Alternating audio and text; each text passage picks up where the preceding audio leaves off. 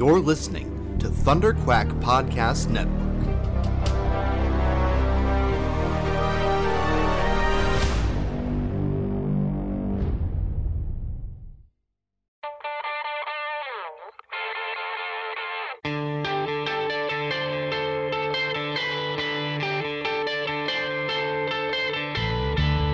Hi, this is Ralph Macchio, and you are listening to the Epic Marvel Podcast.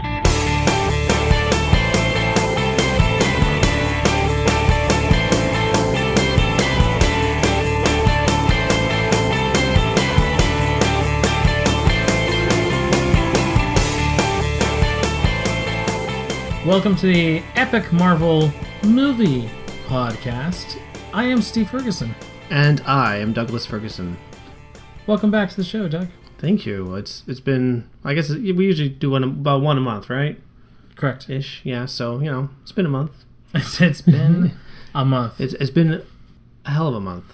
So I have an interesting project going with my son, where this started, I guess, kind of a while back. We were going through basically series and watching series. We watched reboots, Beast Wars, and all the good stuff. Yeah, Firefly. Oh, yeah. And then we watched Quantum Leap. And then it was actually my wife who kind of came up with the idea. It's just like, Andrew hasn't seen any Star Trek. Why don't you watch all Star Trek with him? Yeah. And hey, if you do it chronologically, then you'd start with Enterprise, and he'd recognize the actor. He'd recognize Scott Bakula, and that would be kind of like an inroad into Star Trek. Oh yeah. And at first I was just like, that's going to take literal years, like actual years, to catch up on Star Trek and watch it all. But then I became fascinated with the idea. And so that's what we've been doing. We've watched all of Enterprise. We watched The Cage. Then we watched the first 2 seasons of Discovery. And we're in the original series right now. And so the How idea... long have you been at it now for then? Over a year. Okay, yeah. So I guess it will take literal years. And I guess it works as well because you said at some point you haven't actually seen all of Deep Space Nine. I had seen a handful of episodes of the original series and a handful of episodes of DS9, truthfully. And I feel like probably not all of Voyager. No, I definitely have some holes in Voyager. But a chunk of Voyager, if I recall correctly from our days of youth. And truthfully, I hadn't seen all of Enterprise either. I'd seen a good amount of Enterprise, but I hadn't seen all of it. So you're taking an opportunity to catch up yourself. Mm-hmm. But so doing that kind of implanted the idea in my head as well as we started this podcast, is I knew that Star Trek had been a Marvel property.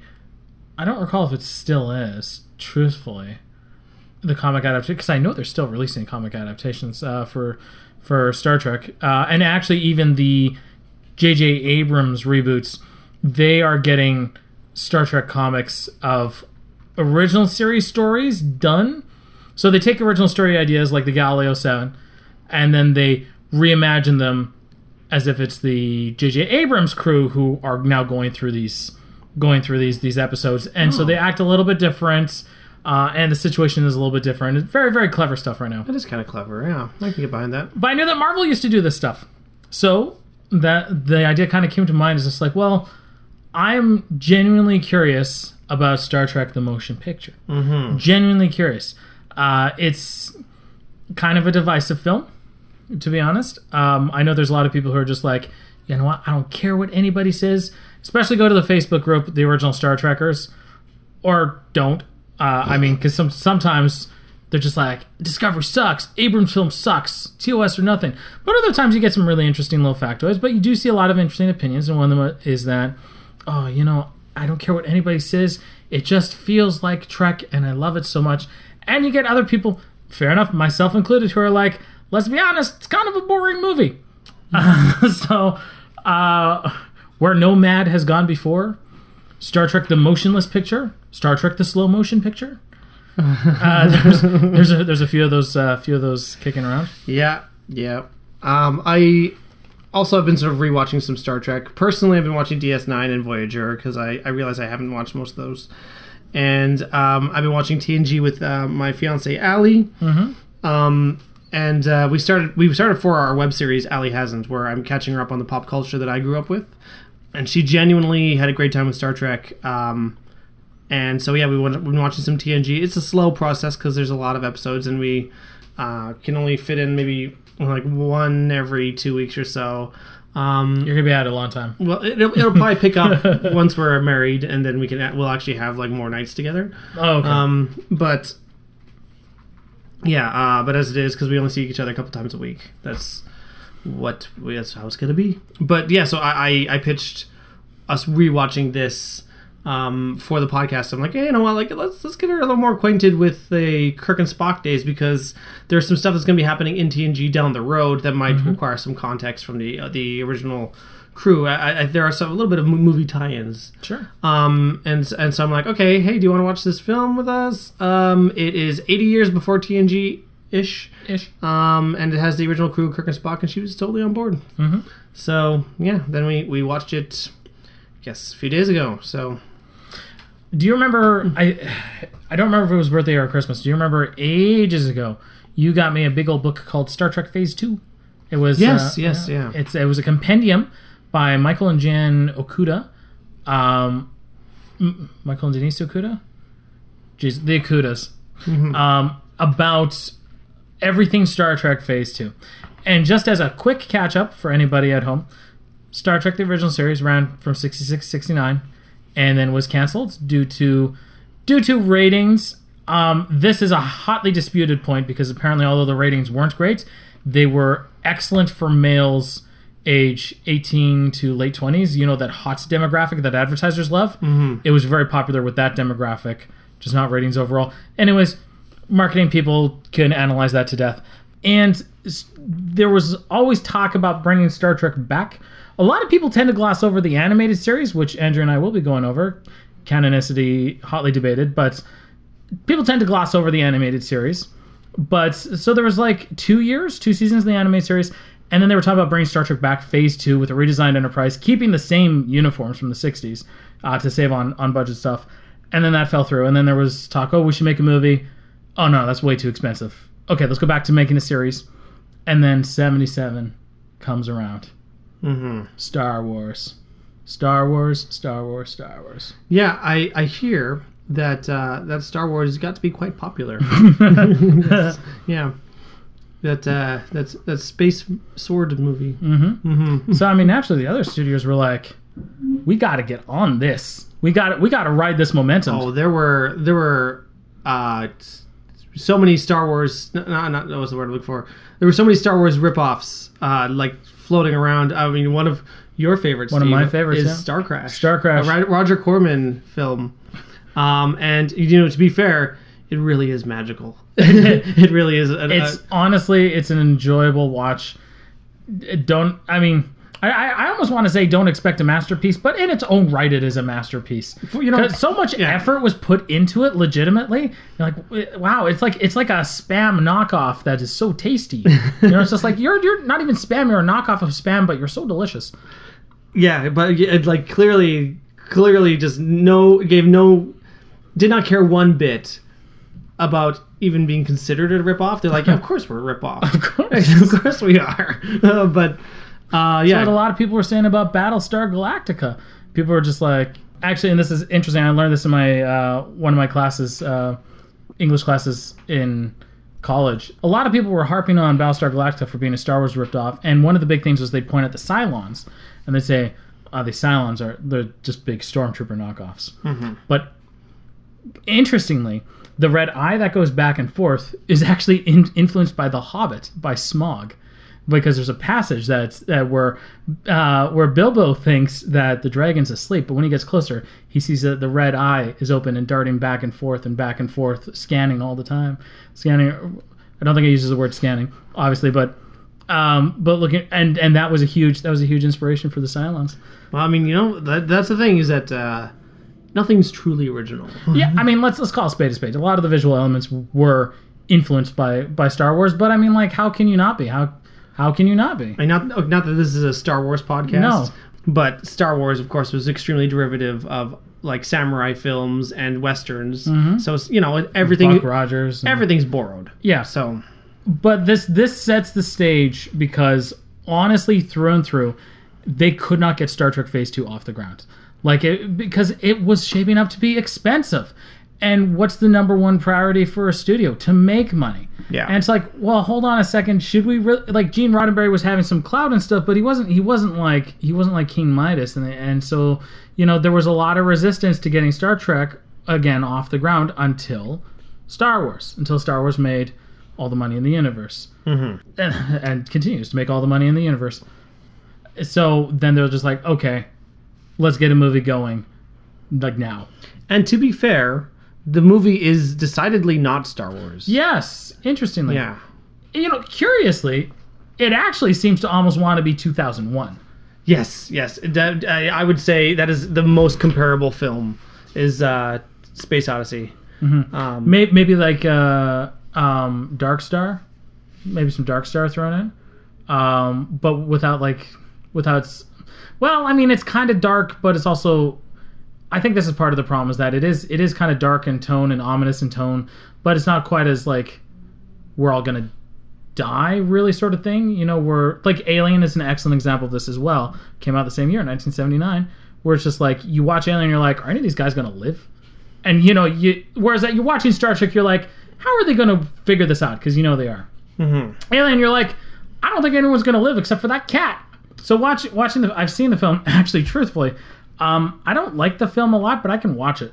And to be honest, the movie is utterly fascinating if you have the info bubbles activated on your DVD. Like the director's cut special edition I have, you can turn on info text. You can turn that on, and then it's a great watch, because like anytime anything isn't really happening, which is a lot, there's stuff coming up like trivia or production stuff, and then it's great. It's great. Oh yeah, totally. And it wouldn't like detract from the story, right? Because the story is very straightforward. Yeah. I mean, I can watch it a lot more easily than Star Trek V, and I can be forgiving at times of Star Trek V as well, but.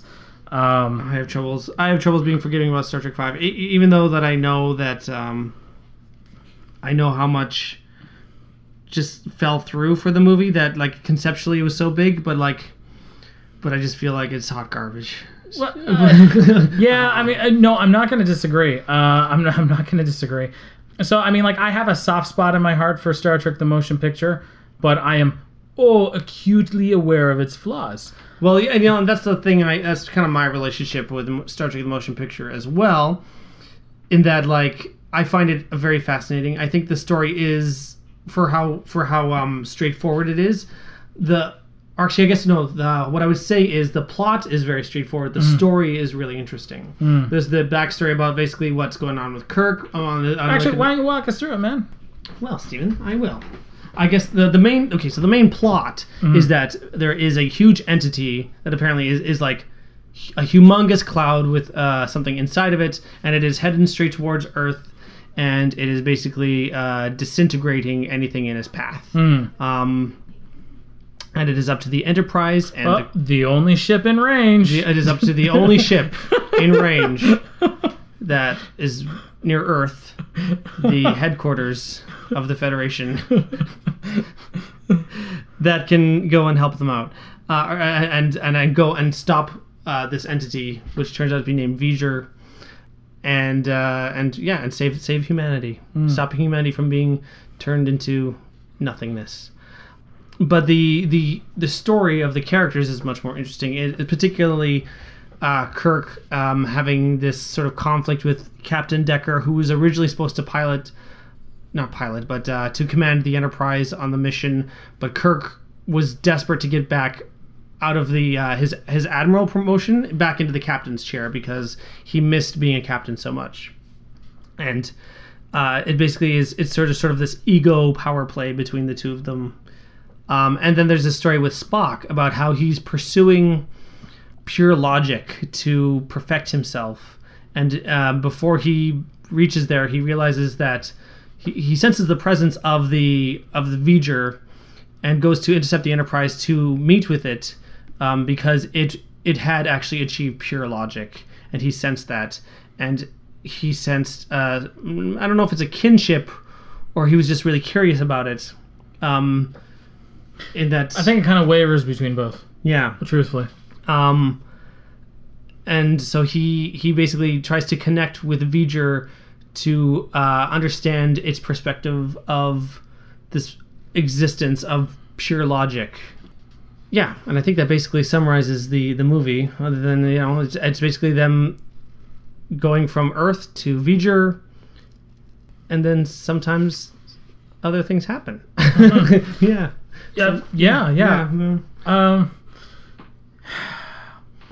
My complex feelings about it are that the movie, it really is pure Star Trek. Mm-hmm. It really is that really philosophical element that Gene Roddenberry really liked about Star Trek. He always felt that that science fiction was the last medium for philosophers to kind of get their points of view out there, that people in such a way that people would be able to consume it and not just think of it as sort of like a poet, like oh, these are just poets, or I don't know, it was just something that he felt that this was the best way to get that medium out there. But this movie is very straightforward, devastatingly slow, and a real chore to get through. And I've watched it all the way through twice. So once was about a decade ago, and then just the other day. And I feel like that's about as often as someone should watch the movie. It's like, maybe another decade down the road, I'll be like, I wouldn't mind checking out Star Trek the Motion Picture again. But honestly, I have no desire to watch it anytime. Do the infotext thing. I might want to do it again. Yeah, that might be interesting. Yeah. If we can find a functional DVD player that far down the road. Sure. Sure, right. Yeah. Yeah, I mean, there is a lot of interesting things that happen, and there's a lot of potentially interesting things. Part of what you just spoke about is unfortunately only half explored, and that is Kirk not being able to accept his promotion and wanting to be back in the captain's chair. This was addressed better in Star Trek too, and that is Kirk is aging. Kirk was a young hotshot. He was the youngest captain in Starfleet history. And he was one of the only captains who managed to bring back his ship after a 5-year mission in one piece with most of the crew intact. Most of the other ships did not. Defiant was sucked away in the Tholian web. Actually, to be honest, I just watched with Andrew the Doomsday Machine with the USS Constellation, which was not destroyed at first, but ravaged by this planet eater. And then Commodore Decker, who is Captain Decker's father, Commodore Decker tried to save his crew because the ship's systems were failing by beaming them down onto the nearest planet, which then the planet eater then ate. He ate the crew. Yeah, he ate the crew. And then Decker became mad with grief. A little hammy in the episode, but I mean, it's kind of hard not to feel for the guy. He was like, I'll be the one to remain behind to make sure all the crew get to safety, and then we'll just wait for rescue, basically, because the ship is annihilated, and then the Constellation is destroyed at the end. But I mean, Kirk managed to make it back. But even though we definitely get the sense that he wanted command back and he wasn't happy being an admiral, we never tackled the age aspect, and that is that he's a man who's in a very complicated way. He doesn't want to tackle his age, and he finds his age embarrassing and threatening. And that's, thank God, they really approached that head on in Star Trek 2, which was a good move, honestly. So and it's like, well, Steve, you can't really fit all this stuff in a movie. You could have fit it in this movie. You could have cut out some of the effect shots, and you could have addressed this a little more. It had been a while since I watched it, and I forgot that there is genuinely good character interactions between Spock, McCoy, and Kirk, and levity and stuff like that. But it's so easy to forget. And I know some of you guys who know the backstory already are already shouting at your speakers about, but Steve, about the special effects house. Yes. I read about some of it in the Star Trek Phase 2 book, and then a lot of it in Leonard Nimoy's second autobiography, I Am Spock, where the first set of effects that they got back were just terrible and were unusable. So they had to, last minute, go to another effects house, which produced a lot of fantastic effects. And then here's where the story kind of gets a little muddied, because we're not sure if it was completely then slapped together and edited by the effects house, who just kind of inserted it and then shipped it off and it was good to go. Nimoy describes actually in his book that some of the prints were still quote unquote wet. The term is wet, as in like they were fresh, very freshly produced when they were shipped out to the theaters. Or if they got it back and then they made like a couple edits but didn't have time to edit further, it's really, really tough to say. Especially because, again, I have the director's cut and he's trimmed footage. There are there's 11 deleted scenes straight off the DVD that you can choose to watch if you really want to, and a lot of the special effects shots were trimmed, and even the my favorite part, the overture is trimmed as well. Overtures, oh my god, I love that it has an overture, but I also, again, it's mixed feelings. Again, it's like, wow, I can't believe they have an overture. And then and part of me is like, but don't make me watch it.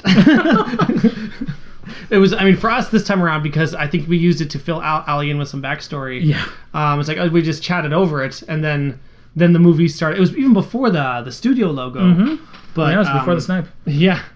But it's just, there's something about this film that really harkens back to older movies. Yeah. Especially, again, that's very strange, considering it was like following up Star Wars, which was like which forwarded movies so much. Like everyone had to follow Star Wars as lead, and then this one, even though it was like greenlit because of Star Wars, it was calling back to a time well before that.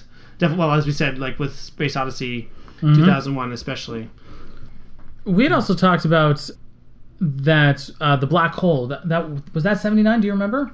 I believe it was. The same year. Yeah, it also had an overture. Yeah, which also kind of weird. Yes, no, truthfully, very, very weird. Almost weirder for the black hole because it was, it was like Disney and it was more family oriented. Yeah, but I guess that's a whole other kettle of fish. But needless to say, that's a weird movie.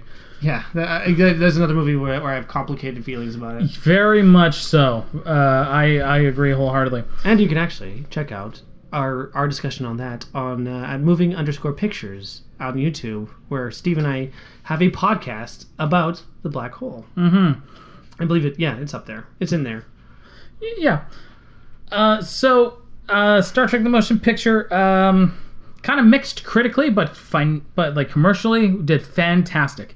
Because it showed the audience still wanted Star Trek. Yes, the audience still wanted Star Trek. And can I just say, for the record, and this must have helped at least somewhat, that the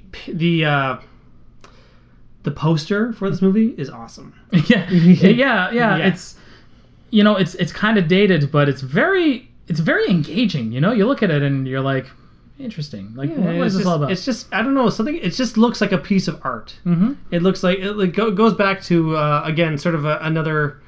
I mean, actually, Star Wars was part of this too, but this is more of a recent trend where it's gone out of fashion, where like movie posters were really artistic and they were painted and like they were beautiful. They were absolutely beautiful. And this is one of my favorites actually. Star Trek Beyond had a limited series of posters. I only ever saw a couple of them that were heavily inspired by Star Trek: The Motion Picture, and did the color.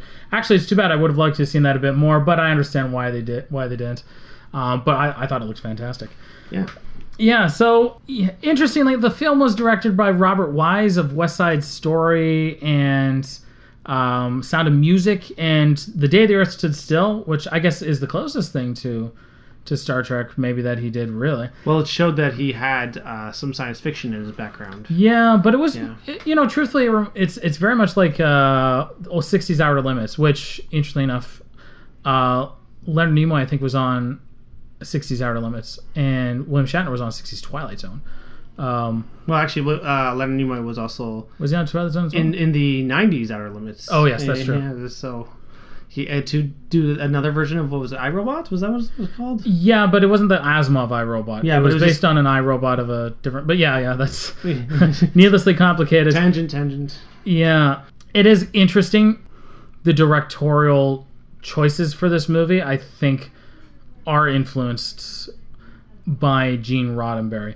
And because I feel like Wise, who had never watched Star Trek, I felt like at times that it was kind of like Gene Roddenberry who was directing, you know what I mean? Kind of like how some people say Poltergeist was technically Tobe Hooper. Yeah, but actually Steven Spielberg. That's still fiercely debated. Like there's some actors who are like, no, I was directed by Hooper, and there's others who are like, there's other like PAs and stuff who are like, well, Spielberg was there all the time, and it's fiercely debated. Well, I mean, but I guess this is still also up for debate. Sure, maybe not. I don't know. Sure, I can tell you as well. Gene Roddenberry wrote the novelization, and it was the only one that he wrote. It includes. Okay, so here's a little piece of trivia because. It includes a lot of stuff that didn't happen on screen but were obviously in earlier drafts. Originally, Leonard Nimoy, it didn't look like he was going to be in Star Trek Phase 2 or even in Star Trek The Motion Picture, depending on when. Well, so, if you ever watch the documentary For the Love of Spock. I've been meaning to, yeah. It's directed by his son. Mm-hmm. I think being Spock and this level of celebrity that it brought him to really took a toll on him. Mm-hmm. So I can understand why he, at this point in his career, wanted to distance himself from the character. Yeah. So one of the replacements was going to be this character Zahn, who was fully Vulcan, and he was going to be played by this guy David Gautreaux.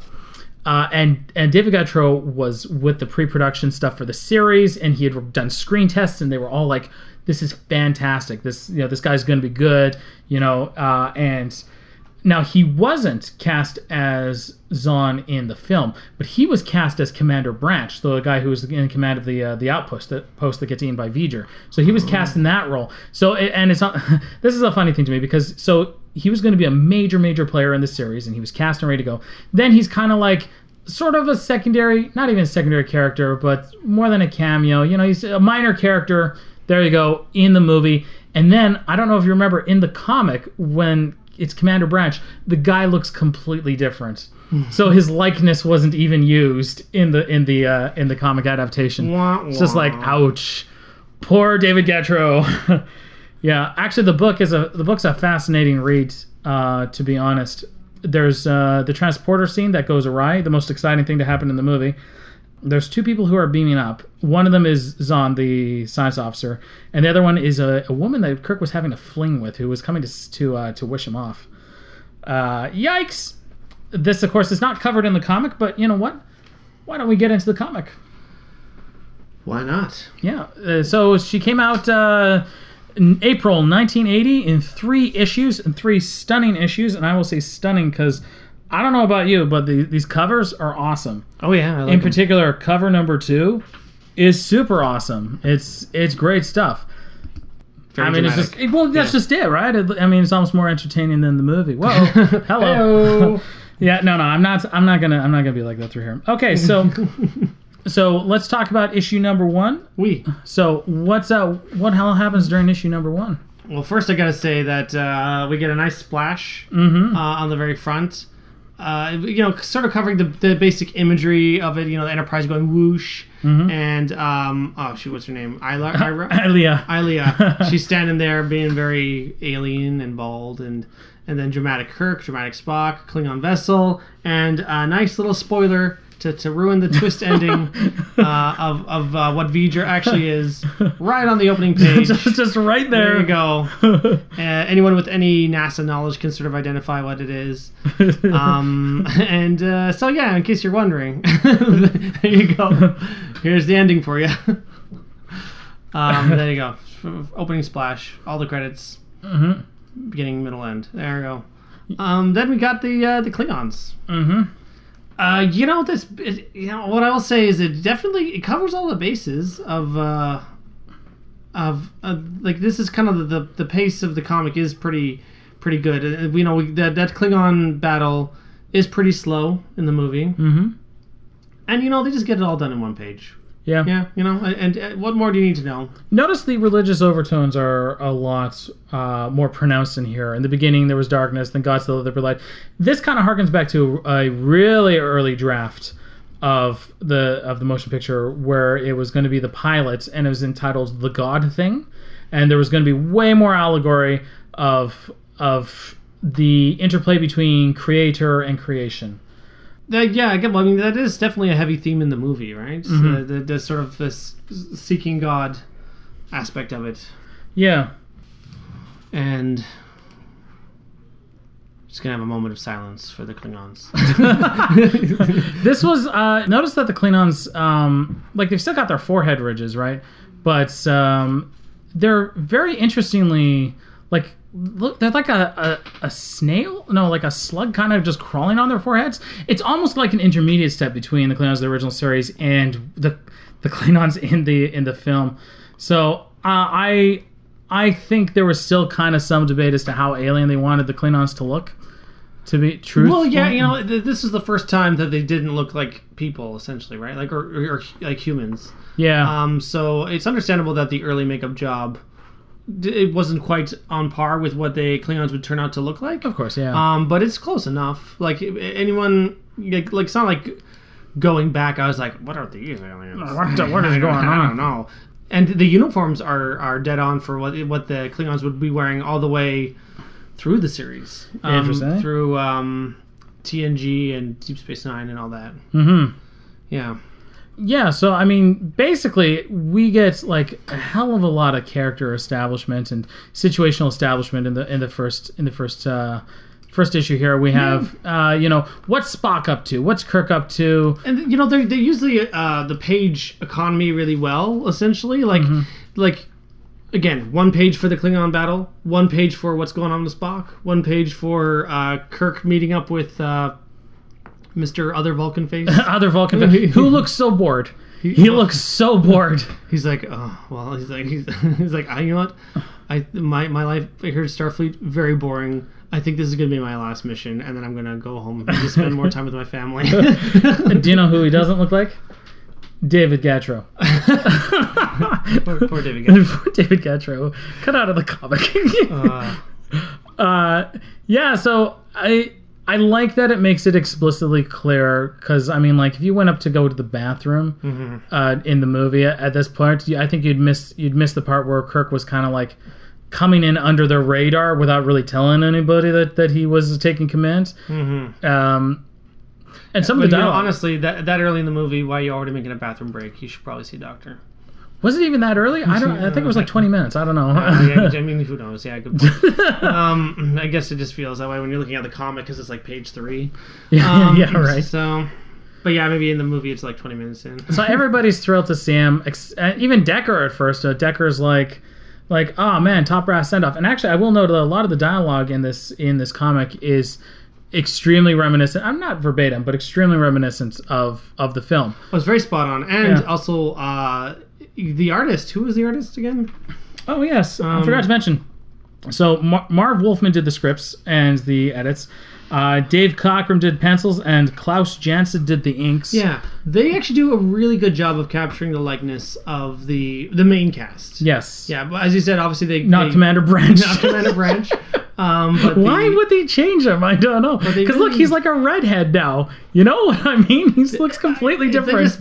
I just probably didn't bother, or maybe do you need likeness rights? I guess to like what do you need to buy? I don't know. I don't know how it works, but I mean, obviously they knew they needed the likeness rights of the main cast, because people are gonna be like, that's not Kirk. But with Mr. Sidebar McGee here, Sidebar McGee, like who's gonna who's gonna be like, that doesn't look like David Gatto or whatever. Gattro, yeah. Gattro, yeah.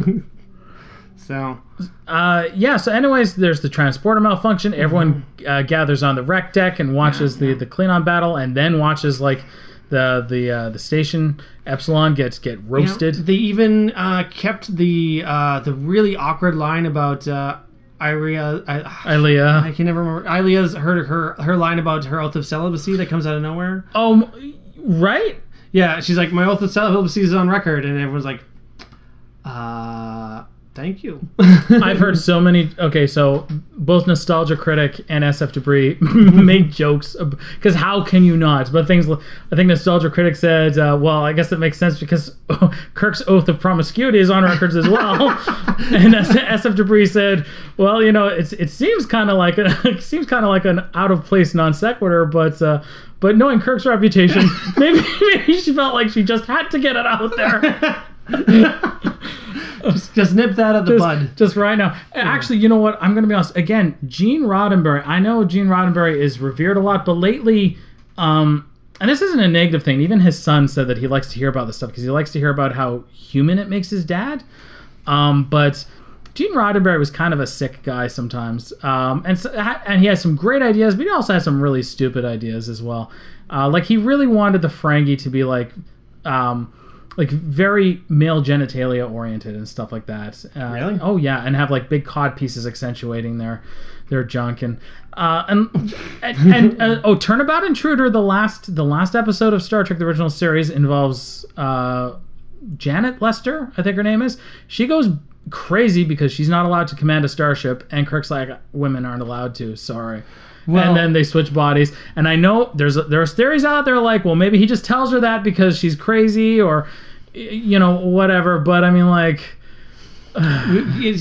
for as progressive as Gene Roddenberry was when it came to racial politics, and vouching and propelling like fair representation in media, he was extremely forward thinking, and you got to give him major kudos for some of the ground that he broke in 60s television. Yep. But apparently not so much with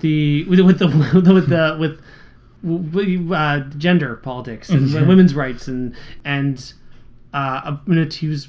I saw that documentary, but also made by his son about his son trying to find just unearth information about his dad and get to know the real Gene Roddenberry, and he was just extremely promiscuous and extremely unfortunately very unfaithful to Majel Barrett. That wasn't the fight that he was having. It wasn't progressive for gender politics. It was interestingly in the novelization he goes way more into the Deltan sexuality. I mean, the movie's pretty light on it. The comic mentions that humans are sexually immature. The comic goes into that way more. So not the comic, the book. The novelization goes into that way more. And when you know the scene in the movie where they're putting the headband on her or whatever, and they're like, "Oh yeah, they used to really like this one" or whatever. Yeah, well, afterwards she and Decker have sex. The robot probe Ilia and Decker have sex. And he describes it as a particularly nasty sort of thing, and not like nasty, but just like Decker afterwards feels awful. You know, he's just like, oh, that was terrible and stuff like that. And I remember reading it and being like, what does this have to do with anything? Why is this in here? Well, there's a lot of, there's things that made it into the film where you're like, well, what does this have to do with anything? So, yeah, it mentions in the comic about humans being too sexually immature.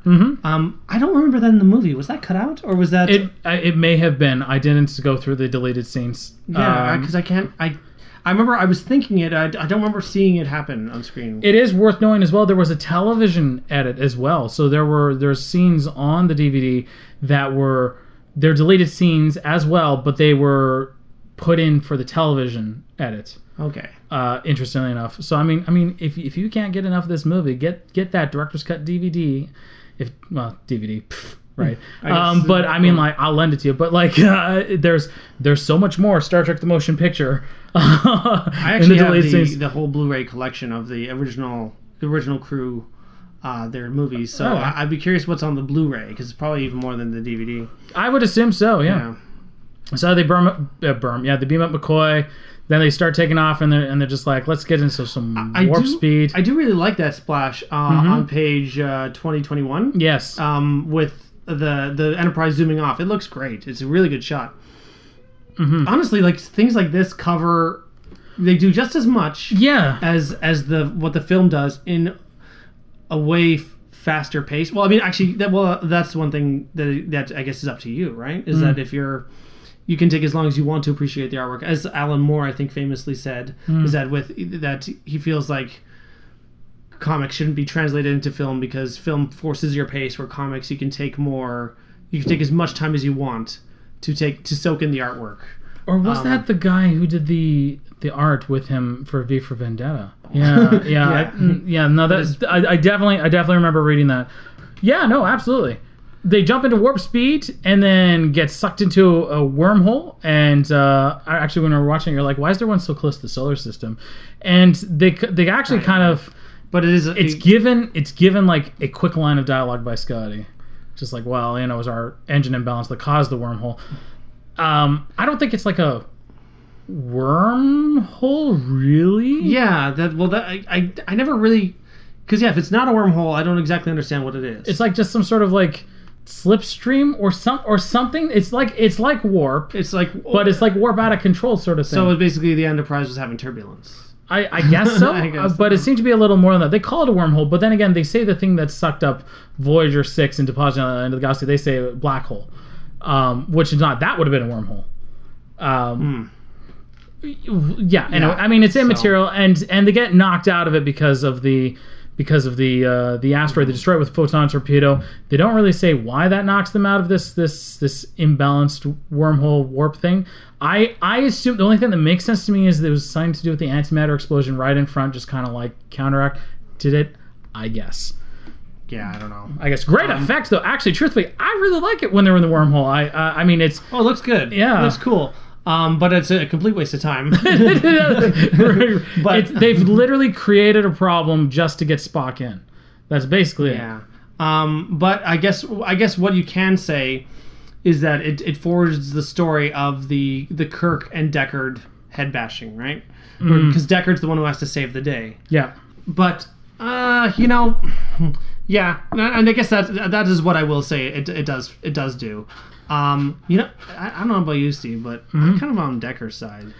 I feel like Kirk really just shoehorned himself in and took this guy's job, like right from under his nose. Yeah. This issue ends with Spock arriving and everyone being shocked to see him. No, it's okay. I'm skipping ahead. It's okay because I do kind of want to mention this in that the way the adaptation treats Decker as opposed to the film. Decker, he's in the right a lot of the time. Mm-hmm. Not all the time. He's not always willing to take the risks that Kirk is. Like when Kirk basically has this standoff with V'ger near the end, treat V'ger like a child. I don't think Decker would have been willing to do that, and it was the right move to make. But I don't know for sure because sometimes when Decker is being contrary to Kirk, he says he's doing so because it's his role as executive officer. So it could just be that he's just doing his job and offering alternate opinions. And how would he actually act in the hot seat? It's hard to say. Would Ilia have been the one to have been snatched if Decker was in command and Kirk wasn't that other body on the bridge? Maybe it would have snatched someone else, right? Mm-hmm. Who knows? But in the adaptation in particular, Decker seems way angrier. Like the comic doesn't paint him as well. Prime example, when Spock comes on board. In the film, Spock offers his service to science officer, and Kirk says, if Mr. Decker doesn't object, and Decker's just like, no, absolutely, come on aboard, and he seems fine with it. In the comic, he seems pissed off, and he gets one emotion throughout the rest of the comic afterwards, and it's just pissed off. Also, when Ilia is taken by V'ger. He blows a gasket in the comic. Yeah. Yeah, he just loses it. In fairness, he was commanding officer, and now he's second in command. Totally inappropriate response. I mean, you knew the stakes. You're on a mission, and so far you've lost... Well, actually, it was one crew member in the movie, but the probe killed a guy in the comic. Yeah, there's another casualty, and it's a huge chain because in the movie it was only two people who were lost. It was Decker and Ilia, but in the comic it was one other guy too who was just killed on duty. Yeah, because he shot at him. Yeah, but then it never happened in the film. But yeah, in the film, he is in the film he is a lot more in control when Ilia is taken. It just seems like obviously he's not like stoked about it. He's like finally. But he doesn't outright yell at Kirk as he does in the comic. just a couple other notes I had for this first issue. On page 5, they noted that Vulcan is more than a galaxy afar from where V'ger was interacting with the Klingons. That's not right. I don't know where More than a galaxy? More than a galaxy afar, they used that phrase, and I was just like, what? Well, that doesn't... Yeah, that wouldn't... that doesn't make any sense. Because they haven't explored the whole galaxy. They're in quadrants. Like, they haven't even finished exploring the Alpha Quadrant. Yeah. But, I guess... Yeah. There is a very noticeable difference with Spock's development very early on in the issue when he's trying to finish the Kolinahr. In the film, she's about to put the necklace of amazingness on him, and he holds up his hand and stops her. Of amazingness. Yeah, absolutely. And he holds up his hand and he stops her. And then she's like, oh, give me your thoughts. Oh, because the V'ger thing, okay, you're not ready. And then she drops it. Not in the comic. In the adaptation here, she just straight up won't give it to him, at all. She just denies him it. And that's kind of, it's subtle, but it's kind of an important thing, because in the film it's Spock who initiates her stopping it. It's the hesitation in Spock. In the movie, it's her saying, no, I'm sensing something. Nope, you ain't getting it. And so it kind of changes the motivation. In the film, then, that's Spock, then, he's the one who needs to initiate and go stop, satisfy that curiosity and satisfy that thing in himself. In the comic, it's the lady who's initiating that process. He would have just accepted it. You know what I mean? So there's slightly... I mean, it's different enough that I think it's important to the character. Opposite end of the spectrum. What do you do when you have a character with a strong accent and you want to print their dialogue? Where is that line between being true to the voice and being, for lack of a better word, comical? You're talking about Scotty? I'm talking about Scotty. For the most part, I didn't find it to be a problem in here, but there was one of his first lines where it was almost just like you had to go like, what? As you were reading it. Mm-hmm. And I had to kind of like read it out loud to like follow what it was. I'm like, oh, okay, he kind of make the jump to warp speed, Captain, or whatever. Yeah, I know exactly what you mean. Mm-hmm. I would have to look it up. But yeah, it's tough.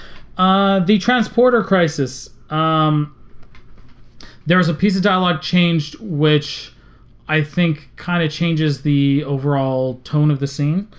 In the film, when it looks like, oh, we might be able to fix this, Rand, now transporter chief, she says a couple words. She says, they're forming, which has this really nasty connotation that, because she's like, oh my God, they're forming.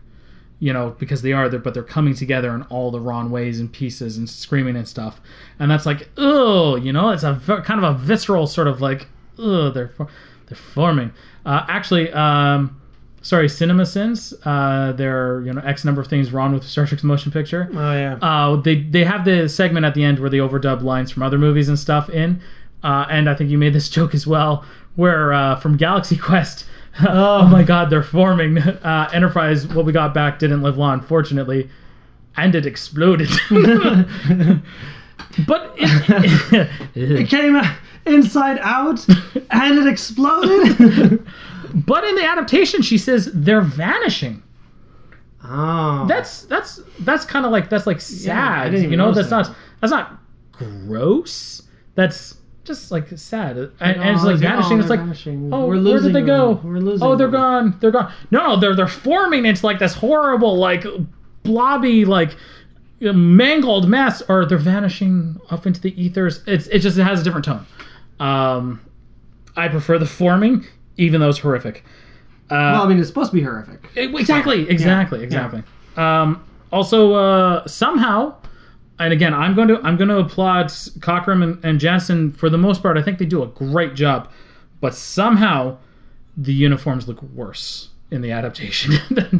Yeah, like the pajama uniforms. It's true though, is that there's no, like they look terrible in the film for the most part. There's a few that Kirk manages to pull off pretty well. Yeah, the T-shirt one's okay. Yeah. But I mean, the T-shirt one. Yeah, the V-neck. It looks a little too cash, but it's better than than most of the pajamas. Mm-hmm. You know, another problem with the uniforms is, and this is just in general, is that I don't get a clear sense of who belongs to what position. Yeah, definitely.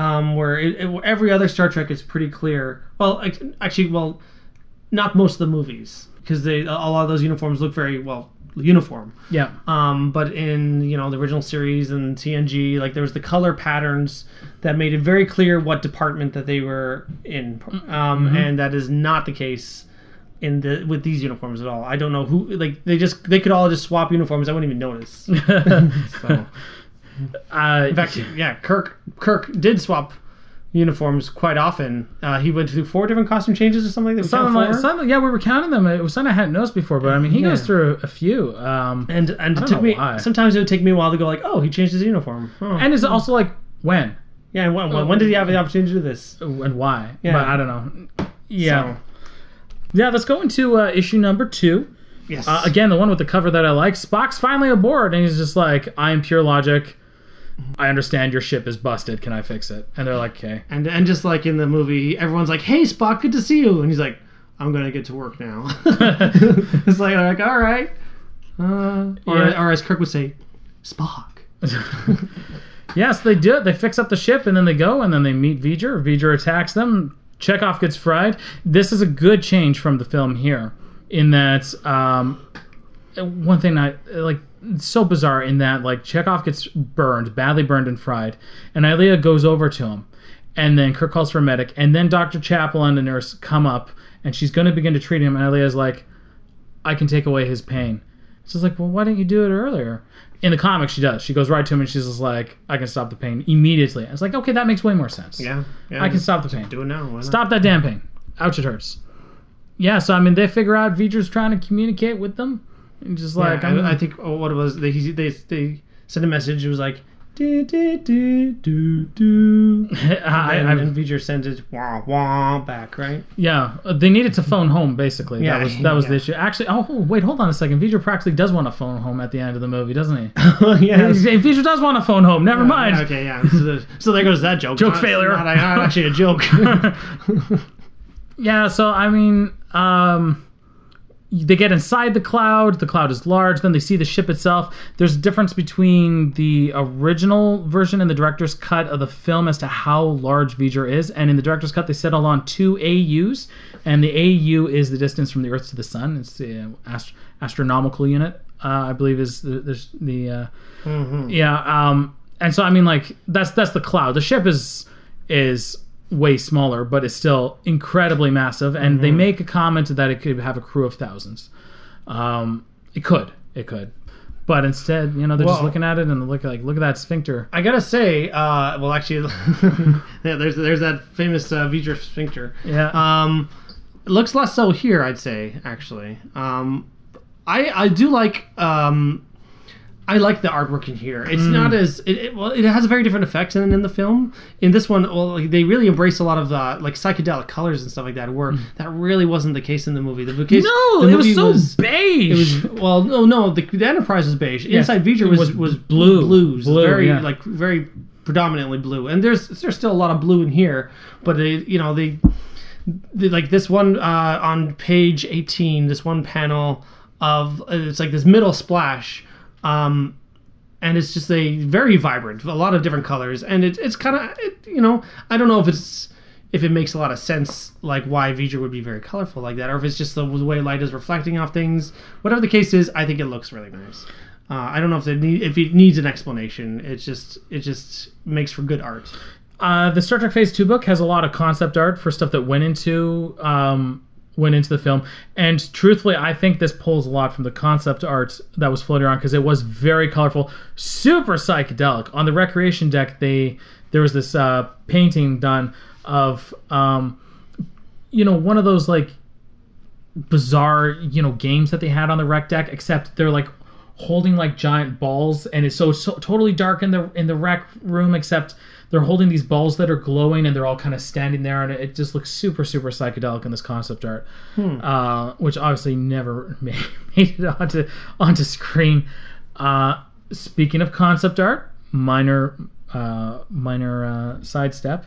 They were thinking of completely redesigning the Enterprise, and one of the designs they came up with was a kind of a more flatter Enterprise, where it still the saucer section and the cells, but instead it had a very short support neck and a very long triangular secondary hull, and that was repurposed into becoming Discovery. So the design for Discovery was Star Trek Phase 2 concept art. I from your book, thank you, that you gave me a million years ago. I recognized it immediately because like 20 years ago, eh? Yeah, I guess so. Thereabouts. Yeah, I recognized it immediately. I was like, the ship design for Discovery. Because truthfully, I'm gonna be honest right now. When I was a teen or whatever, like the starship designs in Star Trek, I loved that stuff. I ate that stuff up. I ate that stuff up. My friend Paul is all about the starships. Like, he's got so many of them memorized, like what their classes are, and it actually kind of reminds me of what it was like when I was a kid, when I really got into the tech of Star Trek, and so much of what I used to know about like the different classes of ship and stuff I've forgotten over time. But man, you Paul's porn is just watching starship battles in Star Trek. He just loves it, and so much so he's like a super stickler for like nothing makes him more mad about the fact that a bird of prey took out the Enterprise D. Like, he's like, doesn't make any sense. They could have just reached out. Like, all it take is how many times in TNG did they cycle through the shield harmonics? And how much they did that all the time in the show? Yeah, totally. And you know what the thing is that what he's saying makes perfect sense. Is like, of course a bird of prey couldn't take out the. But you know, the plot said so it had to happen. Anyway, I also think in part Troy turning the ship and most of the weapons away from the bird of prey didn't help. Like, she's facing the other direction. Yeah. But anyways, it's beside the point. Different movie.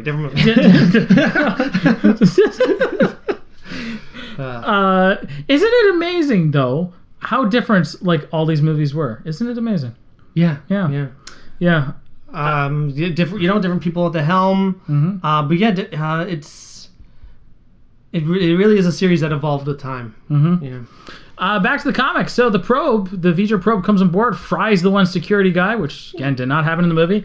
Abducts. Oh yeah, it goes over to my favorite part. Goes over to like start reading through the Enterprise's computer, and they're like, we got to stop this. So Spock smashes the keyboard, which then gets miraculously repaired like 5 minutes after the probe leaves. But yeah, I didn't think about that actually. Well, yeah, right. It's like smashing the keyboard, Spock, whatever.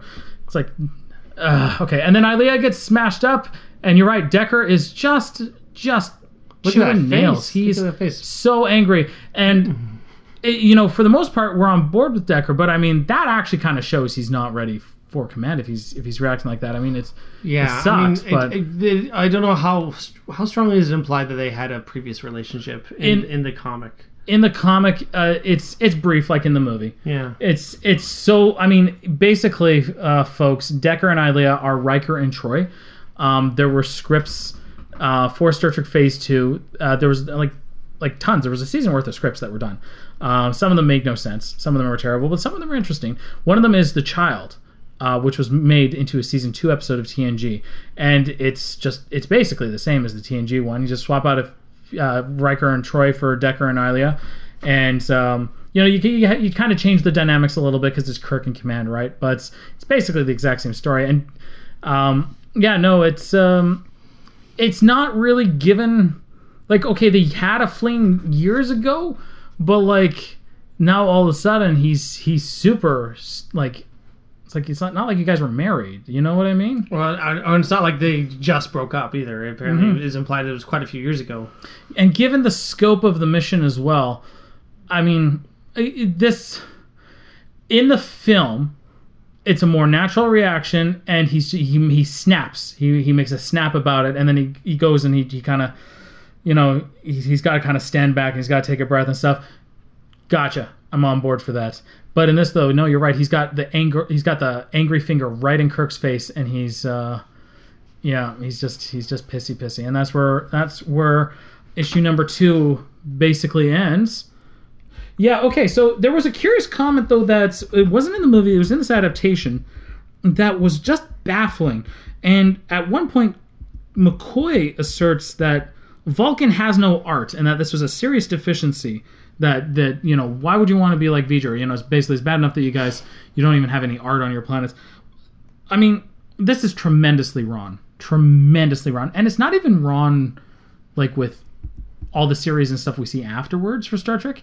It's wrong even by the original series standards as well. Vulcan having no art, like for starters, even in the first season, which is before you even get to Vulcan. Amok Time is the first time you see Vulcan, and that's in season 2. Like Spock plays like a lute, sort of thing. They have music. For starters, and Spock in his quarters, multiple times. He's got art in there, and don't tell me it's human art, because it's not. So that very bizarre comment. I don't know why it was put in. I'm going to assume early draft of the script. I'm going to assume it's something that wasn't cleared out. Mm-hmm. Yeah. Yeah, no, and I mean, I made a big comment about Decker being downright insubordinate. Yeah, so I mean, like the second issue really helps, I think, move the plot along to the point where the stakes are they're raised. It is done. The first issue has kind of said, here's the characters, here's where everything's going, and then the second issue really succeeds in raising the stakes. We've lost 2 crew members. One has come back as a robot zombie, basically, and the thing is massive, and it's a ship, and right now they don't know it's a single computer that's basically running this entire ship. They think there could be a crew of thousands on there. So the odds seem ridiculously against them. Mm-hmm. And then you take us through issue 3. Well, again, I do also like the cover art. It's a good classic shot of the Enterprise. It's right above Earth, shooting some lasers out of its torpedo tubes, but maybe it is launching torpedoes. Actually, I guess it could be. It could be, but open to interpretation. But also doesn't really reflect what happens in the comic. It's a thing. so there. Evolutions is what it's called. So they're in V'ger now. They have they're hanging out with Ilia, the zombie. Decker is trying to zombie robot. Sorry, and they're looking at the old. This is also in the movie. The old Enterprises, like space shuttle and all that kind of stuff. Mm-hmm.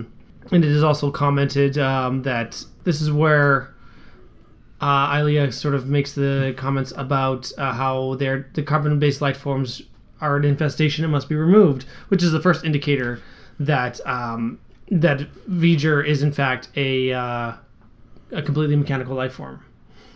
Spock makes his way out of the Enterprise to see what's going on with V'ger. Now, this is a difference as well. This one is based off of an early version of the script for sure, because there's even photos, production photos of this sort of thing happening. Yeah. Well, but basically, in the movie, as it is, Kirk doesn't go out to get Spock, or he doesn't, not in the same way with this crystally thing that's happening. Mm-hmm. But he doesn't. It's how did it happen in the movie? In the movie, Spock leaves. Yeah. He manages to time it just right so he can go into Sphincter 2. Yeah. And he goes into Sphincter 2 and passes by through all these holographic representations, all the things the V'ger has seen. Mm-hmm. Then he sees a holographic representation of Ilia with the sensor probe in the neck, and he decides to mind meld with it, which he does. And if you do a freeze frame thing, you can actually see spoilers because it shows a lot of old Earth stuff, that would be on the Voyager probes. And then Kirk decides to go out, but V'ger has been good enough to spit Spock back out at the Enterprise, and then Kirk catches him. Yeah, and that's how it is in the movie. But this one, it seems like Kirk actually goes after him almost immediately. Yeah. And they have an adventure involving crystals that are kind of attacking them like white blood cells. Yeah, and that doesn't happen in the film. Mm-mm. And I mean, they kind of just shoot phasers at it, and then it goes away. So I guess, I mean, in all honesty, it was kind of a waste of time. I guess the idea was to perhaps propel the idea of the ship itself being a life form. Yeah. And having its own sort of immune system to something like Kirk and Spock being... Actually, no, the more I say it, the more actually it does seem kind of like a good idea of Kirk and Spock being like viruses or just like foreign objects in a body. Mm-hmm. But I don't know how the special effects of 1979 would have pulled it off and had it look any good. Yeah, truthfully, I don't know either. So now I want your opinion. Now, basically, what was happening in the movie was Spock was giving exposition. He was recording it for a log, which, truthfully, that's what the captain's log and crew members' logs in all the Star Trek incarnation have been good for. They've been good for exposition dumps. Mm-hmm. So that's what they're designed for. And Spock was basically giving an exposition dump at this part in the movie. But now, instead of doing the exposition dump, now we can have a dialogue with Kirk, and it serves basically the same function.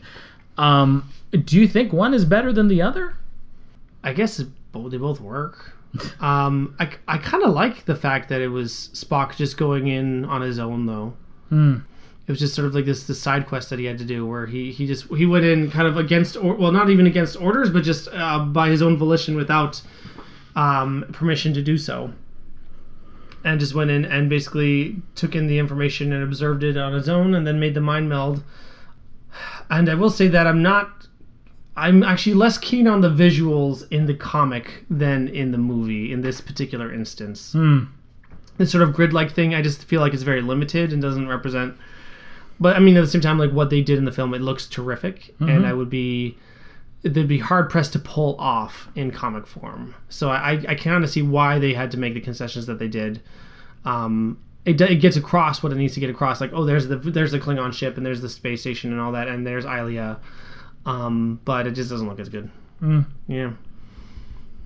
Anyways, they return to the Enterprise, and Spock is like, blah blah blah, pure logic, blah blah blah, and it's still seeking God, and see, it wasn't pure logic he needed all along. He needed to integrate pure logic with his human emotional senses. He needed to integrate them, not split them apart.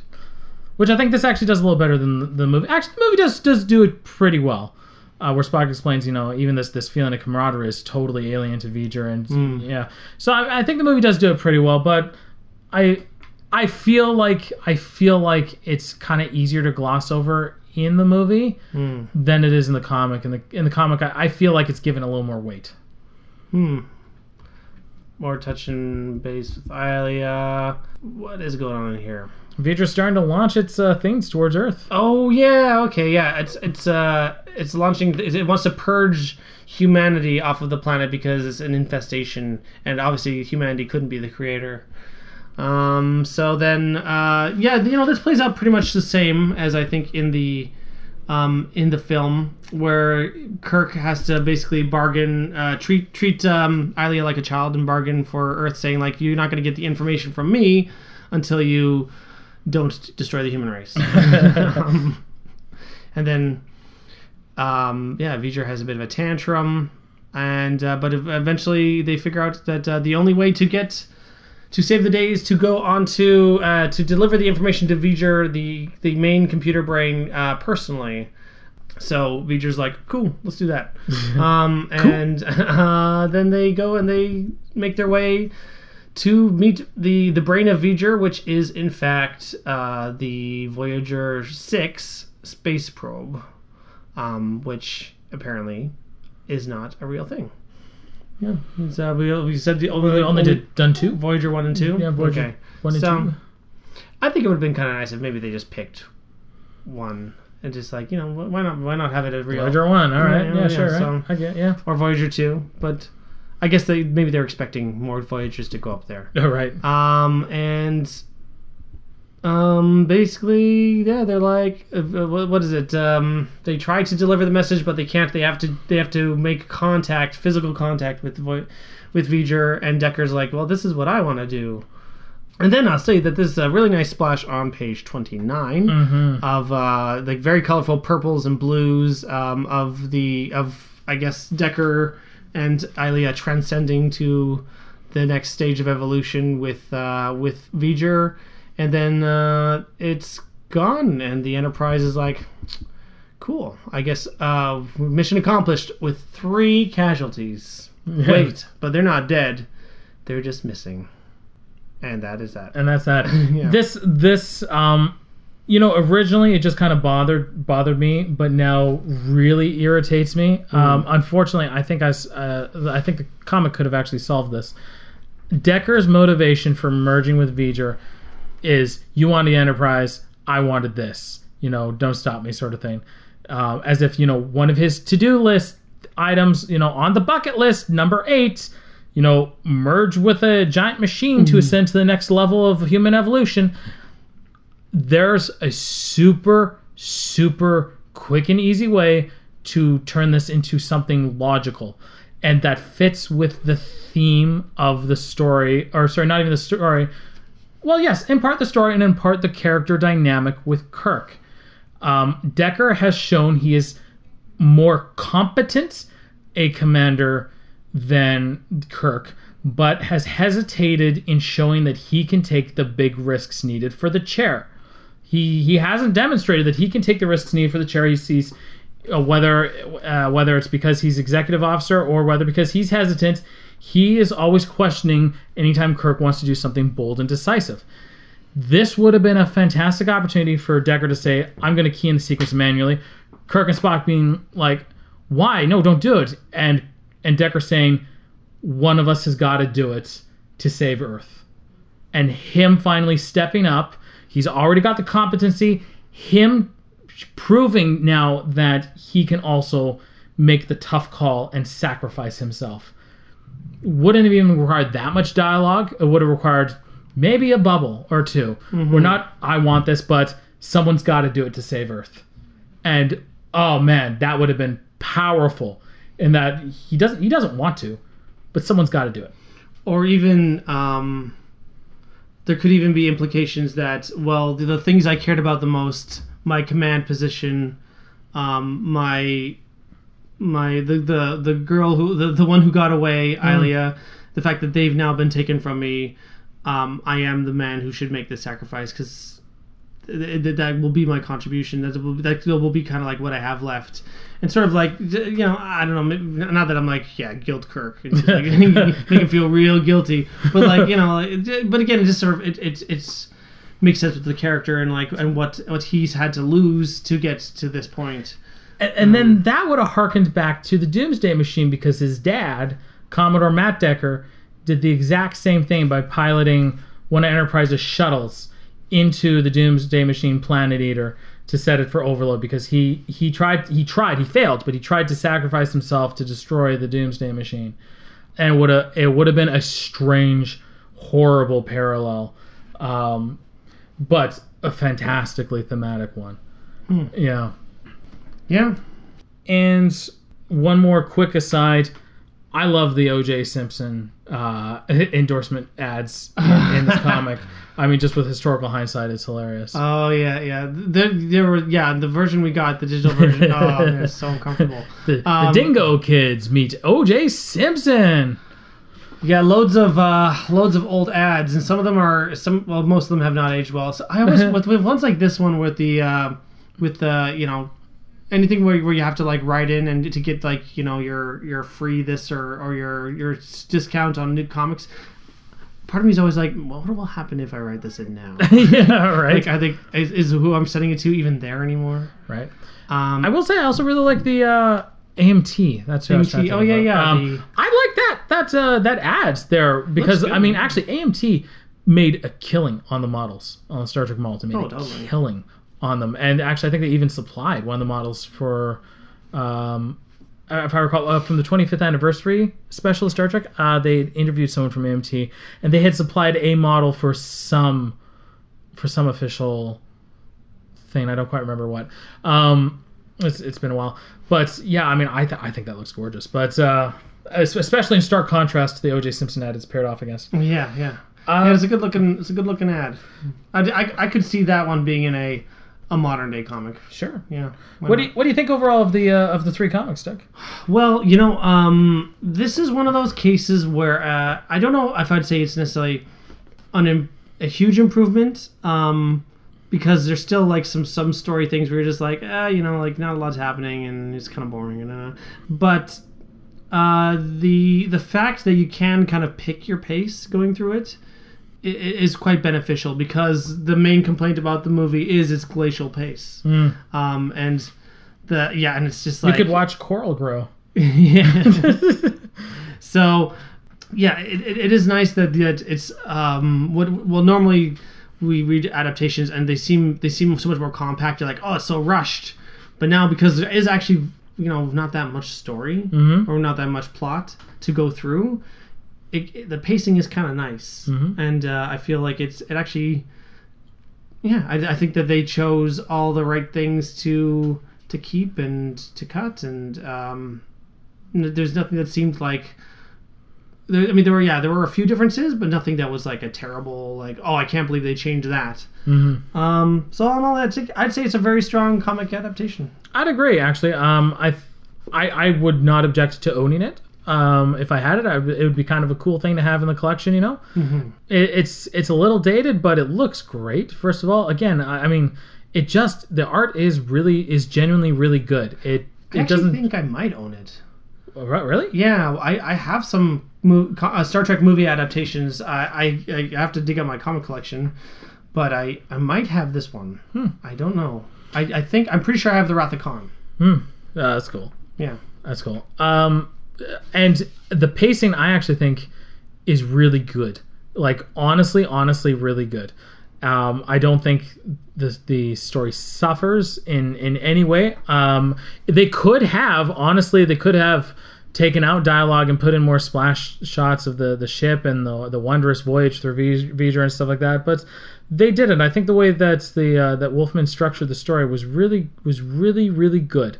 He basically took what was given to him and really worked something. I don't know what else honestly you could ask for without taking drastic changes, and why, really? People who are going out and picking this up are either super curious about the movie or are picking up every damn Marvel comic out there, period, regardless of what this is, or people who love the movie. And I think it would satisfy all three, truthfully. Or just Star Trek completionists. Yeah. And I think it would satisfy all those audiences. Legitimately, I really do. So yeah, I'd give it a stamp of recommendation. Let's quickly go into... We have a little bit of feedback. I'll read the first one from Curtis. Curtis has said, I haven't watched the first Star Trek movie for many, many years, but I always remember it being really slow, like 2001 Space Odyssey slow. Yep. Okay, maybe that is an exaggeration. Nope. No, it's not an exaggeration. But it has really long, drawn-out parts. So watching it again now was a treat, sort of. The plot is quite fantastic, but it could easily be the length of a regular episode rather than a full-length movie. Curtis, as an aside, and he probably knows too, it pretty much was a full-length episode called The Changeling. I haven't seen it yet, where there's a satellite on its way back, the Nomad, hence where Nomad has gone before, that was basically doing the same thing. It was a bit of a retread. This is where the comic adaptation exceeds, Curtis continues. Unlike the film medium, which dictates the speed at which to process the information, the comic medium allows you to take it as fast or slow as you want. I think the adaptation is better than the movie for just this reason. The filler is removed so the story can shine. Yeah, and then he goes on to say, too bad you won't be able to talk about any more of the classic Trek films as the comic rights moved over to DC after this. And this isn't the Epic DC podcast. Okay, so thank you for answering that question I had earlier, Curtis. So I guess he's pretty much in agreement with us. We hit a lot of the same points. Do you want to do the other comments? Oh, yeah. We got a couple comments on the Facebook page. Yeah, not a lot. Just Alan says, read it and enjoyed it very much. I have that special still as well. Special still being, I guess, what, this one? Or what is the Marvel Super Special Magazine? Yeah. Okay, yeah. That is a nice it's a nice cover, yeah. And Ben says, are you guys going to do more epic movie podcasts? The hosts of that should probably know that the movie to comic adaptations similar to prose adaptations usually are made from an early version of the script, so that is why there can be significant differences, which I guess we already touched on. I think we have mentioned that a couple times, but we mentioned with the fact that the crystals came out, and And that was from an early draft. Definitely. I think we mentioned it in past episodes as well, but I mean, absolutely. I guess it is really dependent on a lot of factors, but you're totally right, Ben. And also, the hosts have names. Thank you very much. I'm Waldorf, and this is Statler. There we go. But I mean, you are totally correct. I also think, like, definitely in this case, I feel like Gene Roddenberry was overseeing all of this stuff. And who wouldn't want to, after seeing the way George Lucas oversaw Star Wars, and he was in control. He was in control of it. It was his product. And I honestly, I really, really feel like this was the case with the motion picture. Well, no, it definitely was the case with the motion picture. But things did change with the next Star Trek movie when Harve Bennett came in and he kind of took over production reign. And first off, one of the first things he says, guys, let's call a spade a spade. This is the military. Give them uniforms. Yeah, they're basically the Navy. They're the Navy in space. That's what their command structure is. It's naval. Yeah. But thank you kindly to feedback. I mean, please feel free to respond to this. Next time, it's been a couple years, but not many years. For Christmas, I want to say, you gave me a comic based on one of my favorite movies. Oh, yeah. So you want to talk about Blade Runner? I want to talk about Blade Runner. Okay. Yeah, and actually, to be honest, I remember reading it and really digging it. So it's currently on my wall, so we'll take it down and pass it around. And 99 replicants on the wall. Yeah. But anyways, guys, again, we look forward to your feedback. And I guess this is us signing off. Again, I am Steve Ferguson. And I am Doug Ferguson. And what do we do to sign off? Bye. Thanks for listening.